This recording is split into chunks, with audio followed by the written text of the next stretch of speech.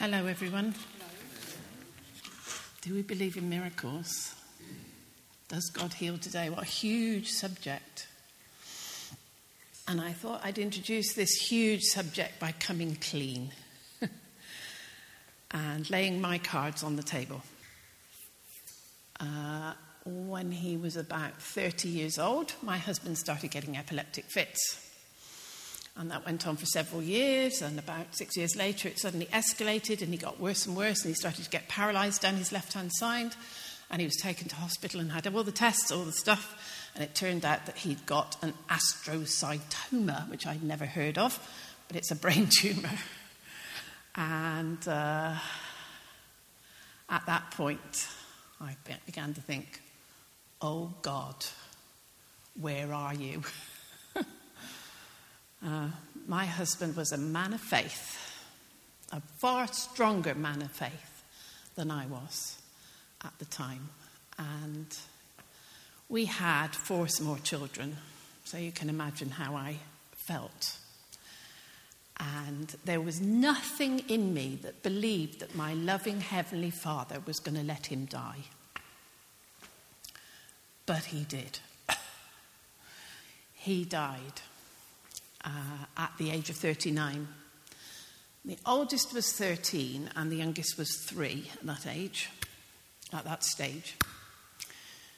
So I was left with this huge hurdle because during his illness, he'd been prayed and fasted for by church full of people, by endless friends, by his readers, because he was an editor of a Christian teaching material for children.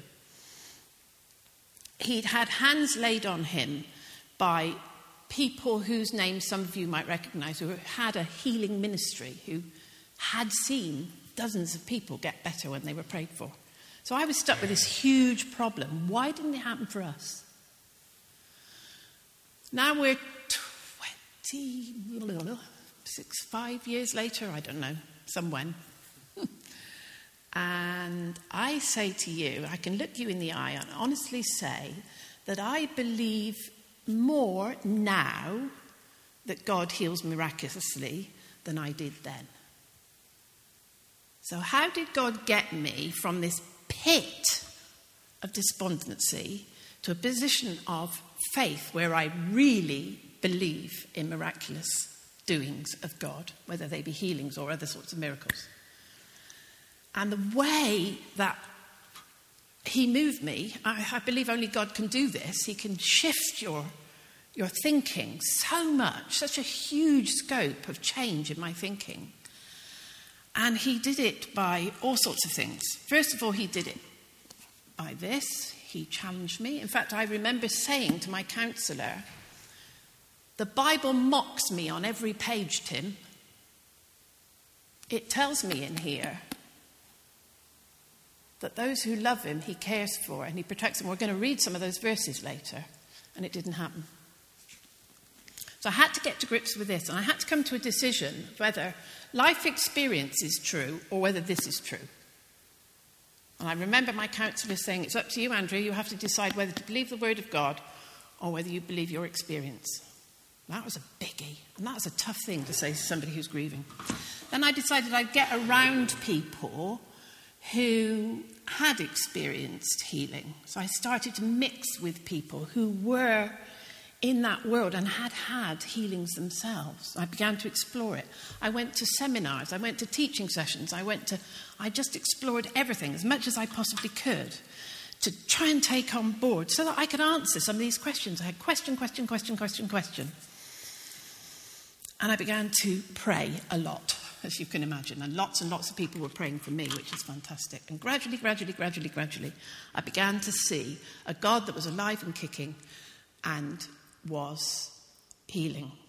I saw people get better in front of my own eyes when they were prayed for. And you can't deny it when you see it with your own eyes. And then I got prayed for.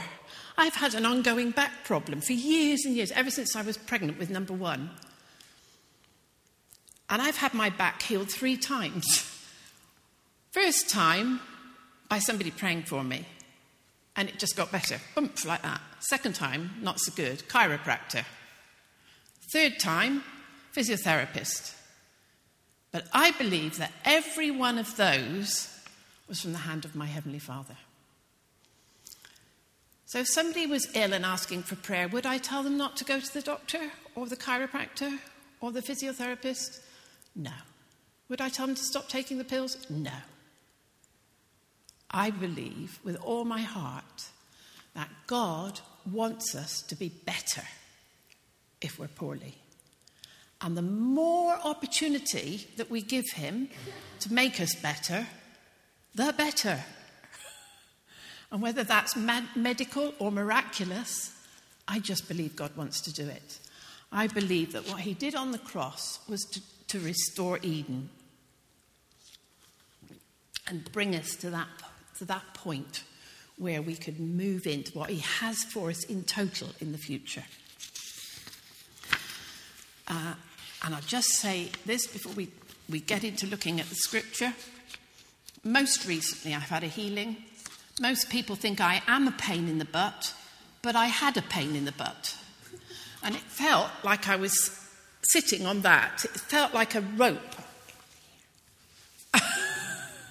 It was just miserable. And all of my pastimes are sitting down ones. I'm a needlewoman and I do stained glass and I do creative stuff. And a lot of that, you have to sit down.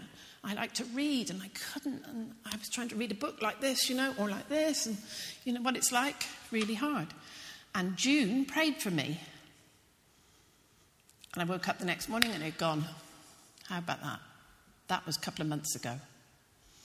So God's alive and active and doing stuff. And he's done it for me. So I know it's true. But you don't want my stories. What you want is some biblical text. And I'm going to start by just reading something to you from Exodus chapter 15, verse 26. I'm not sure I actually put this one up on the overhead, but you will see some page numbers come up as we go through. And if it feels like a bit of a paper chase through the Bible, I'm not apologising for it because it's always good to open the Bible and get in and read the verses. Okay. This is what God said to his people. If you listen carefully to the Lord your God and do what is right in his eyes, if you pay attention to his commands and keep all his decrees, I will not bring on you any of the diseases I brought on the Egyptians, for I am the Lord who heals you. So immediately, right at the beginning of Scripture, God declares himself as the God who heals. And that's very closely linked to, if you turn over to Exodus 23, verse 25, and that one definitely is up there, the page number, I think. 82.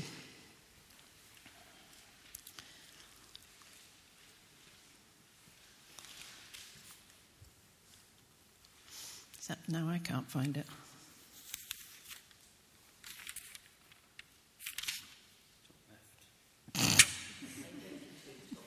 Thank you very much. Oh, yes, here we go. It starts in the previous, that's why I couldn't find it. It was just at the bottom of the previous page. Do not bow down before their gods or worship them or follow their practices.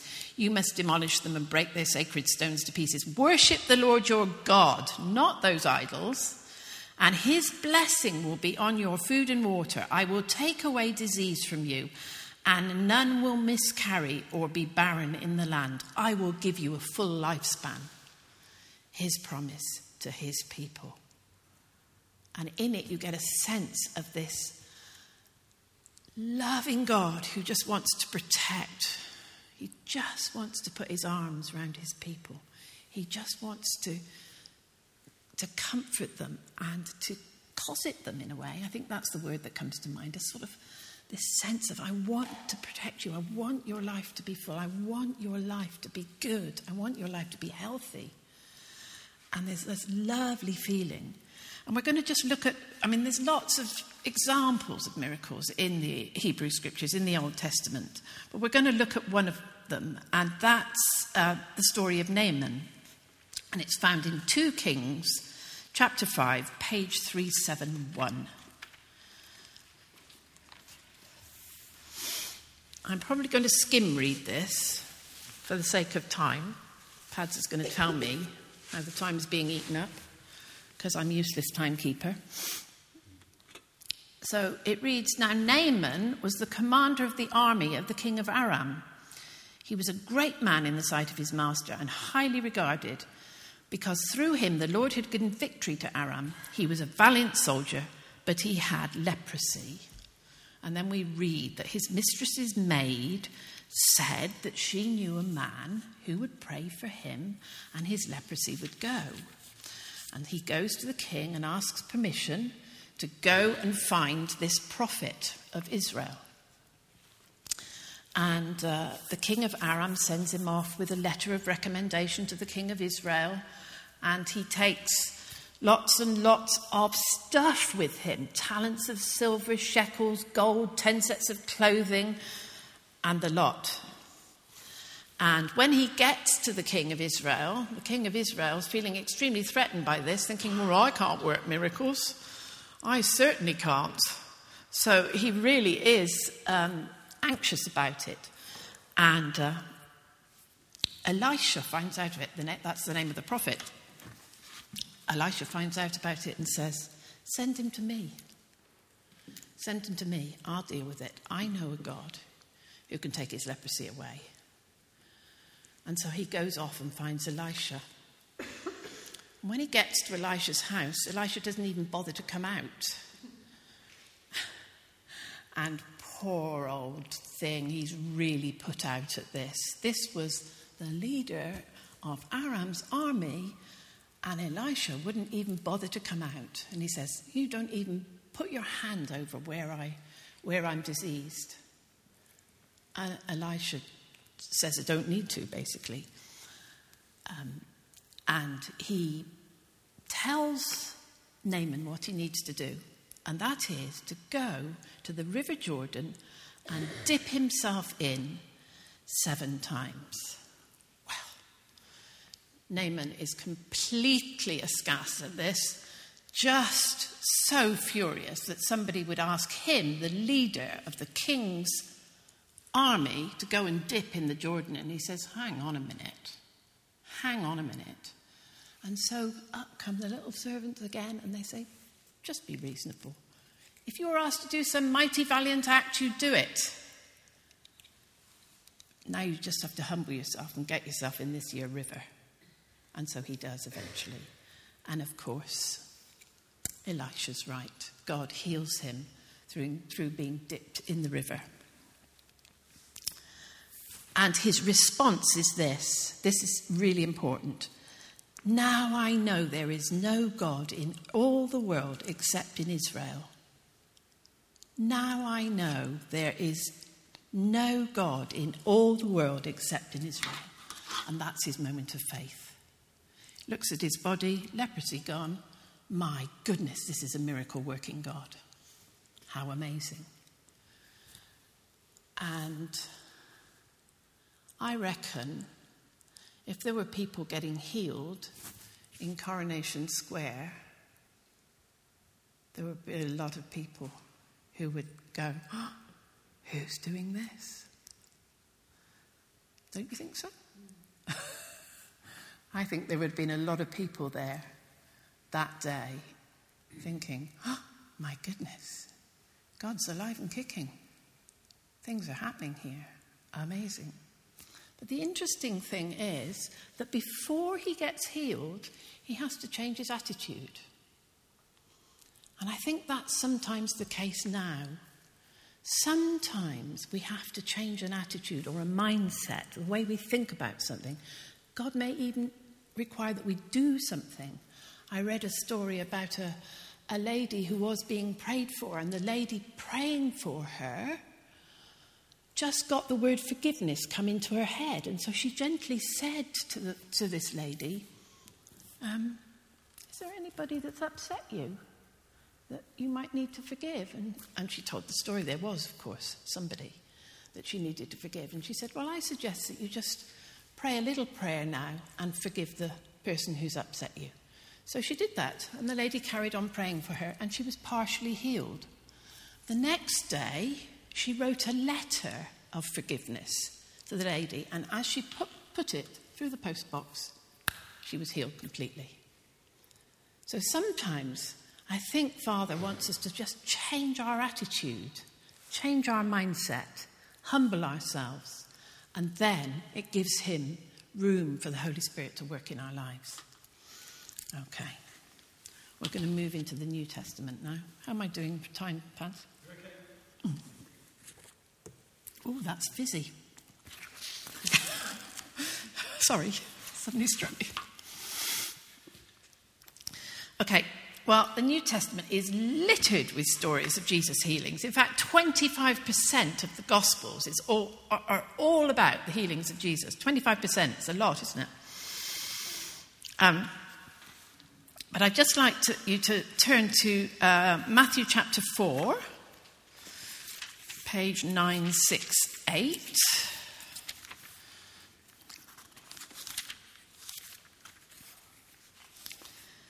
And we're going to look at verse 23. This tells you something of the scope of Jesus' ministry. Jesus went through Galilee, teaching in their synagogues. That's the first thing he did, teaching.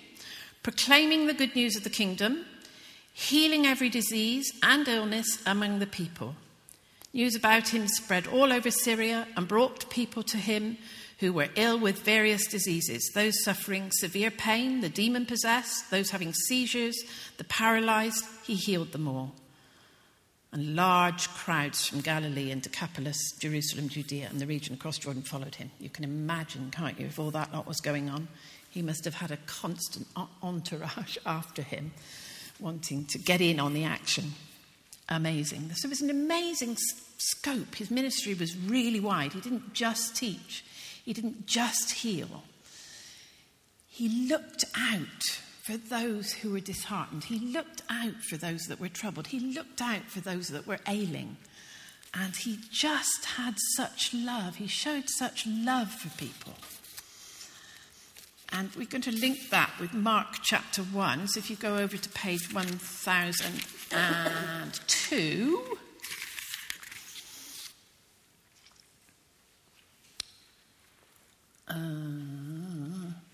verse 15. And Jesus says this. This is what he's saying about his ministry. The time has come. The kingdom of God has come near. Repent and believe the good news. So this was the establishing of the kingdom. Now the kingdom here is not a geographical thing like England, like the Kingdom of England or Great Britain. It means the rule and the reign of God. The rule and reign of God established with Jesus in first century Israel. And I'm going to get Martin to pop up a little diagram which may or may not help you. For those of you who like diagrams, you'll love this. For me, I don't relate to diagrams. But David, right at the end of last week, brought us to a point where he talked about us living in the spiritual equivalent of the gap between D-Day and VE Day. So knowing that the war is won, but actually having it won on VE Day. And we're in that spiritual bit, which up there is labelled, it is labelled, we live here, sorry. And so, sorry, I should look at the diagram, shouldn't I? That the age to come is just going to be wonderful. And the whole of history is moving towards this point when Jesus will have full reign and rule. And it will be almost unimaginable, I think, to our thinking. It will be a time of total fulfillment. There will be no more pain. There will be no more disease. There will be no more attacks of the enemy. There will be no more environmental problems. There will be no more decay in society. Our bodies will be fit and well and renewed. It's going to be wonderful eventually, but we have to wait for the second coming for that. We have to wait for Jesus to come back. And in the interim, we're still fighting wars with the enemy. And there's a verse of scripture that says, I think, did David refer to it last week? The devil is like a roaring lion, prowling round, looking for whom he may devour. Did he quote that last week? Well, it's there, I promise you. And if you're in a battle over something, that's how it feels. When my husband was so ill and the cancer was gradually taking away more and more of his freedoms, that's how it felt. It felt like the enemy was coming at us like this. It felt like war.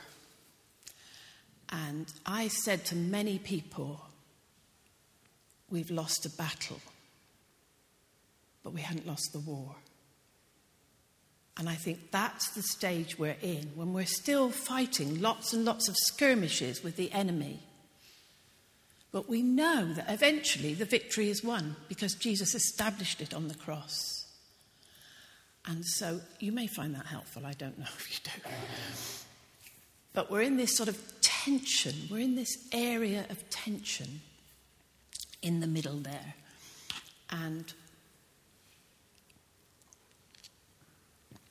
I think we have to be realistic because of it. Not everybody will get healed. Not everybody will get better when we pray for them.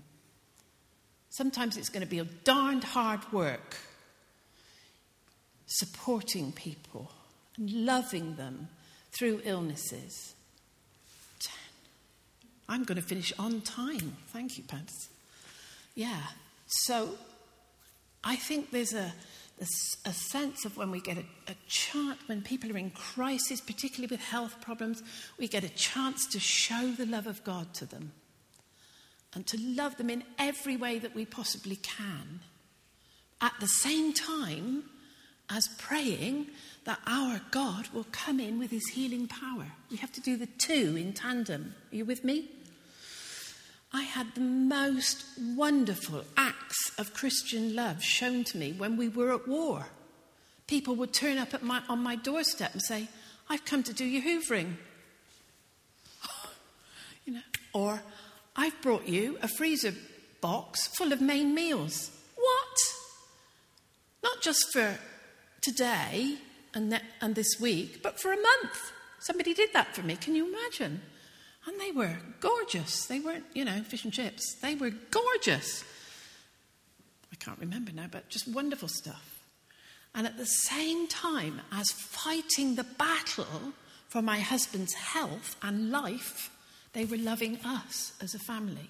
And so we live in this tension of fighting the enemy, fighting all the time, and loving, if we're not seeing the miracle that we're fighting for. Do you understand?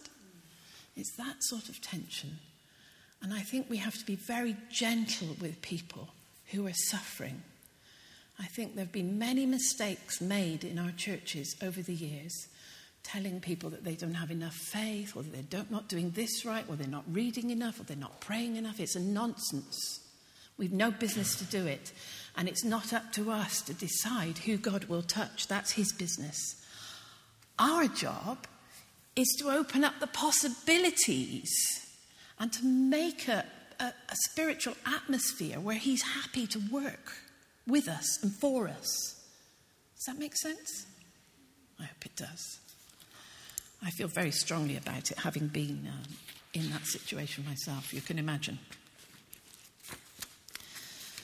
Okay, so Jesus went on to commission, and first of all, he commissions his own 12 disciples, and you can read that in Matthew chapter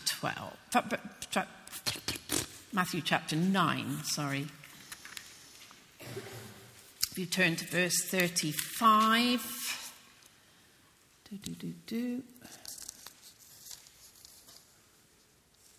Oh, dear. Oh, I'm looking at 10, no wonder. Do you know when you're up here, verses move? Did you know that? They do. Every single time you get up here, verses move. It reads like this. Jesus went through all the towns and villages, teaching in the synagogues, proclaiming the good news of the kingdom and healing every disease and illness. When he saw the crowds, he had compassion on them because they were harassed and helpless like sheep without a shepherd. Then he said to his disciples, "The harvest is plentiful, but the workers are few. Ask the Lord of the harvest, therefore, to send out workers into his harvest field." Jesus called his 12 disciples to him and gave them authority to drive out impure spirits and heal every disease and illness. And then he goes on to name the disciples. So he commissions his 12 because he recognizes the huge weight of problems out there. Come on, boys, get on my side. You can do it too. And he still says that to us today. And girls, by the way. Sorry. Yes, after all the controversy about the women bishops today, I should definitely add in the girls. And actually, you see that very thing, commissioning them there, you see that playing out in Acts chapter 4, I believe it. No, 5. Acts chapter 5. I can't remember if I put this one up there, Martin, did I? I'm sorry if I didn't. I'm not good at this sort of thing, keeping tabs on bits of paper and stuff. Oh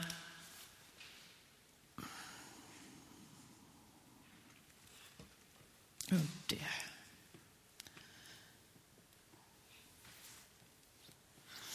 It's not, it's 3, yes.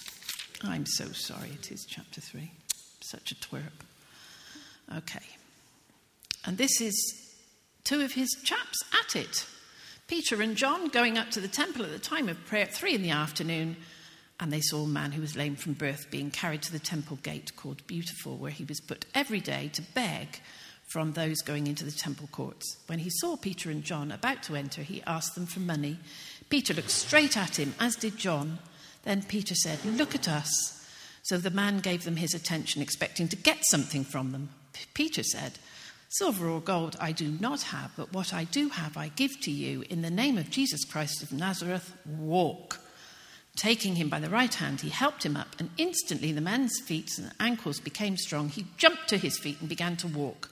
And he went with them to the temple courts, walking and jumping and praising God. The same reaction that Naaman had. This is God at work. Hey, hallelujah. And he jumped around. And this was 2 of God's men that he commissioned earlier on, doing the business that he called them to do. But they need more help. And see, he commissions another 72. If you look at Luke chapter 10,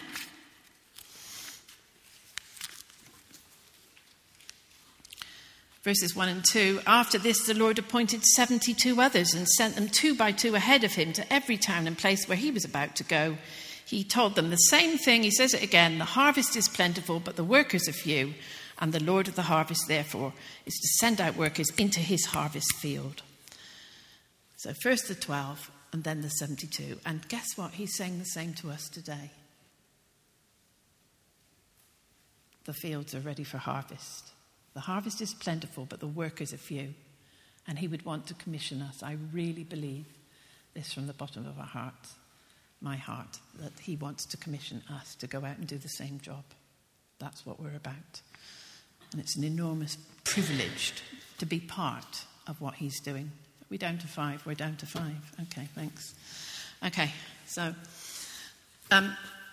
we could pick out lots of other examples, but we haven't got time because I'm down to 5 minutes. And I'm not a church historian, but there were plenty of people who wrote about miracles in the experience of the early church. And I'm going to read you one. This will make you wince or laugh or cry. And this was written by Augustine of Hippo, and he lived about 400 AD, in his book, which was called The City of God. And He says, even now, miracles are wrought in the name of Christ. He cites the example of a blind man's sight restored in Milan when he was there. He then describes the cure of a man he was staying with called Innocentus. He was being treated by doctors for fistulae, of which he had a large number intricately, I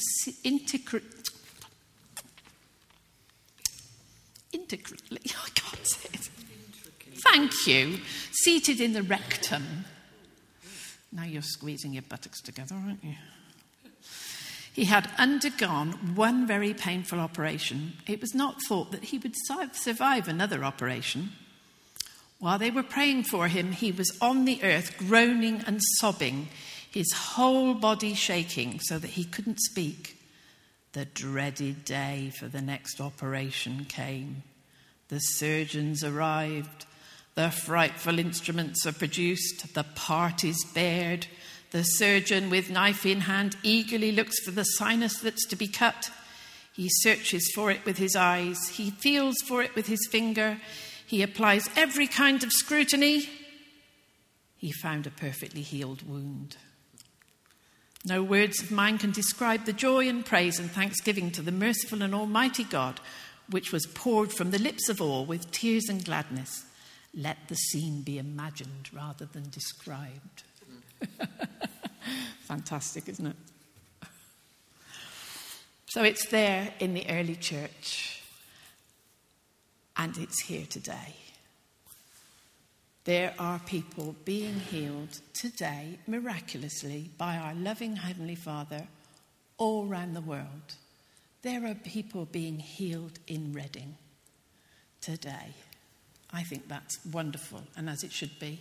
I've got time for doing a quick story. Yeah. I help from time to time at the Prayer Cafe at Greyfriars, which is once a month. And we see people healed there. It's so encouraging. It's just so encouraging. And I'm on the welcoming team, which means I get to pray with people when they come in for their cake and coffee. If they want it, they don't have to be prayed for. And in walked a lady that I hadn't seen for about 30 years. Our children were at primary school together, and I went, "Oh, Leslie, I haven't seen you for years. How are you?" And she said, "Not well." Poor love, she was in such pain. And I discovered she now lives in Norwich, and she'd come back to Reading for the weekend to visit her children, some of her children who still lived here. And she thought she just saw somebody outside Greyfriars and thought, "Oh, I'll go in."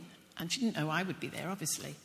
So we chatted, and she told me she had pain in every joint and all down her back and up her neck. And she was just in such pain. She was walking on a stick, and it was just awful to see her like that. Dreadful. She's my age, obviously. So I just said, "Well, are you happy if I pray for you, Leslie?" And she said yes. So a couple of us prayed for her, which was lovely. And at the end of Prayer Cafe off, she toddled, and I gave her a hug, and that was that. And I thought I wasn't going to hear any more about it. And then about 3 days later, I had a little thing pop up on my iPad saying I got a message on Facebook from Leslie. So I went onto Facebook and had a look. And this little sentence read, "Andrea just hoped that I'd get in touch with you somehow to tell you that since you prayed for me on Saturday, I've had no pain anywhere except my hands, and you didn't pray for my hands." Sorry, Lord. Isn't that amazing? That wasn't me. That wasn't me. Nothing to do with me. It was God doing his business. And so I typed one back saying, "Get somebody in Norwich to pray for your hands." So it's still happening. And I could go on and on. And there's books and anecdotes and all sorts of things. If you want more proof, there's loads. And there's one book that I haven't read, but it's actually recommended, I noticed, at the end of this session. Something to do with a dancer, isn't it? Dancer off her feet, thank you. Okay, hope I haven't gone on too long.